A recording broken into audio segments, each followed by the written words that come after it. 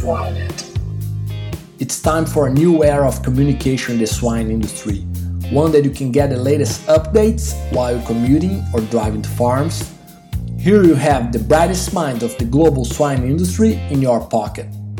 I think just having the system up and running, if we think about African swine fever and if we have an outbreak tomorrow, just being able to communicate in a timely manner.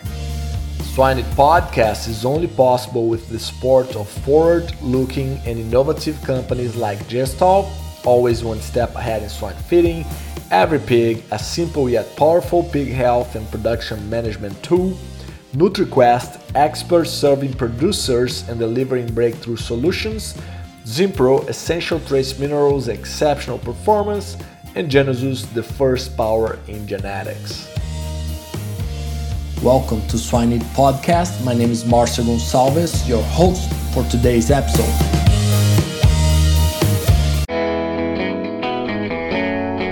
This episode's sponsor highlight is about Genesis. Genesis is the largest independent producer of high-health registered purebred swine in the globe, having over 80% of all registered purebred breeding stock in Canada.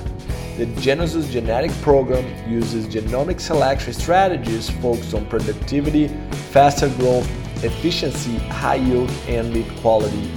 To know more, go to genesis.com. Hello everyone. Today we have a very special guest, Dr. Andreia Arruda, and we'll get her thoughts on tackling emerging diseases with producer-driven monitoring systems. We are living a very special time in the history of swine production around the globe with the challenges with African swine fever, in Asia in general, a little bit in Europe, and of course North America, South America, and other places need to be very prepared to handle that. So with that said, how are you today, Andreia? I'm very good, Marcio. Thank you very much for the invitation. I appreciate your time to being here with us today. And without further ado, tell us about yourself. How did you get involved with pig production and also epidemiology and etc.? Sure. So I'm originally from Brazil. I did my DVM in Brazil and wanted to work with cats and dogs, as 90% of our students do. I found swine production super interesting on my third year of vet school and decided to come to the United States to work in a farm. So I was a staff on a 1,200 farrow to win facility in Minnesota. This is how I got some hands-on experience and also fell in love with research and data-driven decisions data to inform decisions in swine production. So after I went back to Brazil, finished my DVM, I decided to pursue a master's in infectious disease epidemiology. And then that led to a PhD, particularly with PRRS virus. And this is when I got to work with and get to know more about these disease control projects. After my PhD, I went back to Minnesota where everything kind of started. And I did a 1-year postdoc with Dr. Bob Morrison at the University of Minnesota. And from there, I got this assistant professor position here at The Ohio State University, where I just completed a little over 2 years now. Very nice. It went by fast. Yeah, I remember when you just joined Ohio State, and very nice. So tell us a little bit of what is a disease control program and how do they work? Yeah, so disease control programs started coming around with PRRS, of course, because since this is not a reportable disease, I think producers and veterinarians felt the need of having a way to track disease and understand disease over time. So these projects, I like to say that they come in different flavors. I've been closely connected to 2 or 3 of them, and they vary a little bit, but I think overall they're mostly voluntary in nature. And they're very much industry driven. So it's producers, it's vets coming together and say, hey, we want to do this. We want to share data to learn more about disease or diseases of interest. Usually these projects, this basically a lot of systems or producers or vet clinics even sharing data on disease occurrence over time. And their objective is basically to understand the prevalence and possibly even risk factors for disease. Usually, I would say they have the main objective of reducing such prevalence, of course, and decreasing the risk of transmission of disease. Also monitoring the disease trends over time and understanding what is normal, for instance, for PRRS, what is normal and what is abnormal, when can we potentially be talking about an outbreak. And of course, with all this data that is gathered, hopefully the main goal would be also to support design and implementation of adequate control strategies based on what people have been learning sometimes over years. And better prepare the industry for a potential emerging disease would also be a kind of an extra gain from sharing data and having these communication channels. Very good. Yeah, those are very important initiatives. Can you give us a few examples of those programs? Yeah, so I think these programs originally started as regional, so it would be, the north of Minnesota, so part of a state, and then they kind of expanded. So there are two projects that I'm pretty familiar with since I worked with both of them. So the first one is the nationwide project MSHMP out of Minnesota, so the Morrison Swine Health Monitoring Project. That is, I think, the largest project, perhaps in the whole world. They started with tracking PRRS virus incidents, and then they expanded to PED, Seneca virus, A virus, and even neurological syndromes. That project accumulated almost 10 years worth of data as of today. Yeah, and they have over 50% of the US sow population represented in there. So it's obviously a very powerful tool. Like I said, these projects will vary a little bit. So this project does not include any mapping, I would say, is not their main thing. They're mostly sharing disease incidents over time, and that goes actually out publicly for PRRS. But there's no mapping platform readily available. I know they do that for specific systems if they wish, and they work together with systems for different tools, but it's not how they started. And that project particularly had different funding mechanisms involved, and it's run through the University of Minnesota. The other project that I was connected through my PhD years was the Ontario ARC&E project, so Area Regional Control and Elimination Projects. This is a statewide project. It started a little later than the one from Minnesota. It started around 2013. And same thing, they started with PRRS and then kind of expanded as we had some other disease challenges in our industry. It currently has over 60% of Ontario's sow population, which is big because Ontario, I believe, is the second largest pig producer in Canada, second or third. And this project started as their main goal was mapping. So they have a very active mapping system, which is accessible by vets and enrolled producers. And they have a very active disease notice system as well. So veterinarians, producers, and even service providers are using that in a routine basis to see where the most recent outbreaks are at and maybe what they can do to try and decrease the risk of getting an outbreak on the farms. So both of those projects, they have periodic reports that either are kept on a more private circle or sometimes they can go public. So those are two examples of what I think are pretty impressive projects that are still going on and have completed a couple of years. Very good. Great projects. I'm a little more familiar with the Minnesota one, not so much from the Canadian, but that sounds very good. How do you see these platforms helping in the case of an emerging disease? So I think there are kind of two parts to that. I think for the first benefit that these projects can bring to preparedness is that they do a lot of validation. So I think we kind of learned it the hard way that we are not amazing in having prem IDs connected to one facility. So this is one of the things, just finding out the exact addresses and, differentiating from producers' home address versus actual facility or farm or different barns, and how do those separate. I think it's something that for sure, just going through that validation process to organize things for these projects has been extremely helpful for producers and vets. And the other thing is that I think just having the system up and running, if we think about African swine fever and, if we have an outbreak tomorrow, just being able to communicate in a timely manner. And we also know that because of the incubation period, we actually may have a bunch of cases around the same time. So just disseminating this information and being proactive in terms of how can I prevent this thing right away. There are going to be other prevention measures coming from government and other entities, but what producers can do in the field to prevent and to help protect in their farms. I think a project like this that offers this platform and these communication channels could be extremely important for us to just get the information out there with the sharing.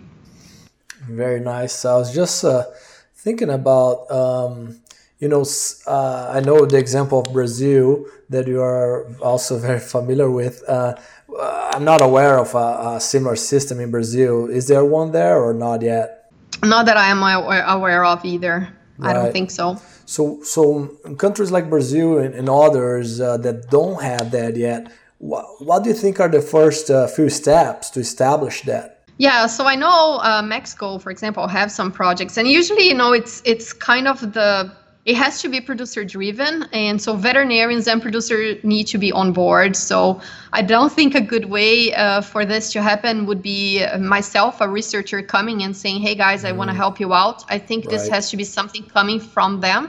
And then I think the universities and other institutions have the ability to help with the platform and organization of information and even analysis in the later stages. But I do think that a very important component for these projects to be successful is that they do have to come from the producers and the veterinarians. So I think the first steps would be to present to them, how do these projects help you or how they may, and then we do need a leader. We need a leader directly connected on the boots on the ground type of person that is proactive and that is very engaging and enthusiastic as well. I think those are very important components for a project like this to be successful. Very nice. Makes total sense. Any insights on how to make these programs sustainable in the long run, and if you can give us a few examples of that as well? Sure. Yeah, I think there has to be some commitment from everyone, right? So periodic meetings are very important because it keeps people engaged. It keeps people up to date on what's happening and what the needs are. Let's say maybe we want to include a new disease, or maybe we want to set up a special workshop. So I think producer and veterinarian meetings are very important to keep this going. If it's every 6 months or every 3-4 months, I think that there has to be that commitment there. I think this helps sustainability because you kind of keep updated needs in sight. Another thing that we learned with the two projects I mentioned is that giving producers and vets a meaning to the data they're sharing, in other words, giving it back to them, is very important. So you can imagine these data sets are huge. Most of the times they don't only have disease incidence, but also some demographics, such as farm size, and they have their geographical location, which allow us to actually have a lot of information in regards to terrain characteristics or weather parameters. So I think using those things to inform, for example, what are the risk factors for this disease? What are some protective factors?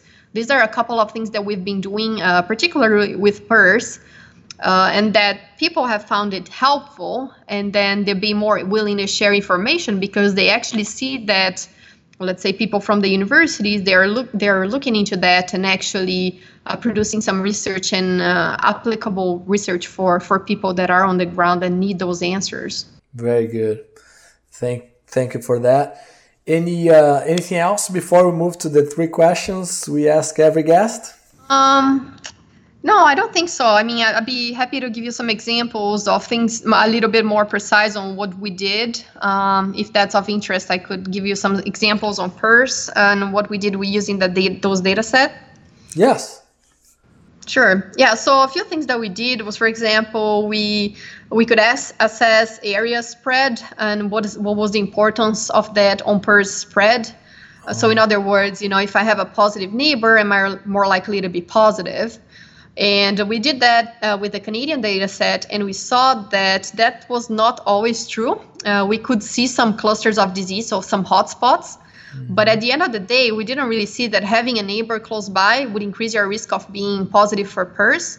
So this was kind of unexpected for the Canadian folks, and that really brought us the idea that maybe biosecurity is really important, and you can prevent PERS from getting into your herd that is actually under your control. It's not only it's spread by the area and there's nothing I can do. So I think that attitude change was really important for us. It was a good lesson from some of these analyses that we did. Yeah, and the other intriguing one, and this one is from the Minnesota data. We were this question that came from a producer. He was asking us whether terrain slope was important for PERS risk, as well as having trees around. We know from the poultry industry that trees could be protective from a variety of pathogens. So we hadn't done that for PERS before this producer came up with this idea. And that's something that the data set allows us to go in and look without much more effort in gathering data. The data was already there, a couple hundred farms, so pretty decent sample size for an epidemiologist like me that gets us excited. So we could go in and we actually saw that trees could be protective. And I mean, there's a bunch of hypotheses as to why that might be the case. But I think a lot of these data sets are now available, and in conjunction with public data, we can make a lot of sense and get some answers to our producers. Very nice. Very good. Exciting stuff for epidemiologists. Definitely. We are all about the data, so the more projects, the better. So cool. Thanks so much, Andreia. The truth is, precision swine production is not the future, it's the present. Every Pig is the intelligent pig health platform. It is a simple yet powerful pig health and production management tool. Request a free 20 minutes demonstration at www.everypig.co. It is time to our famous three. Well, now we can jump into the three questions we ask every guest. So the first one is, what's your favorite swine-related book? Okay, I have to go with the classic for that one and say Diseases of Swine, because I think that's kind of my Bible. I keep going back there when I have to remind myself of a disease that I haven't seen in a while, maybe since vet school. So I think I would go with that one for that question. Very nice, very good book. How about a book that is not related to pigs? A book not related to pigs that I read recently is called The Paradox of Choice. It's from Barry Schwartz.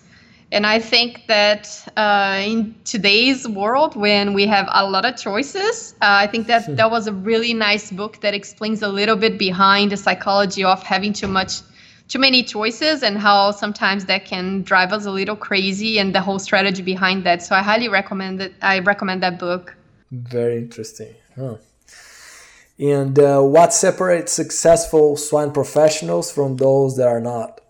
I think I had a couple of mentors that always told me that they can be super experienced and have a lot of knowledge, but you always have to keep an open mind. And I think questioning things and double questioning things and looking for answers is the best characteristics that one could have.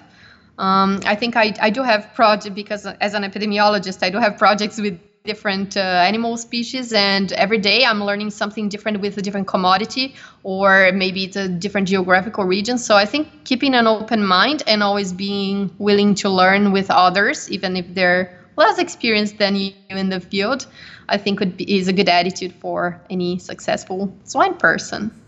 Open mind. Very good. Well, thanks so much, Andreia.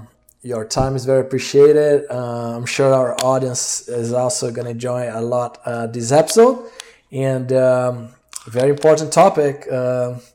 Hopefully we can keep the countries that are free from ASF, we can keep that going, and we'll need your help if not. That sounds good. I'll be ready. Thank you so much, Marcio, for inviting me.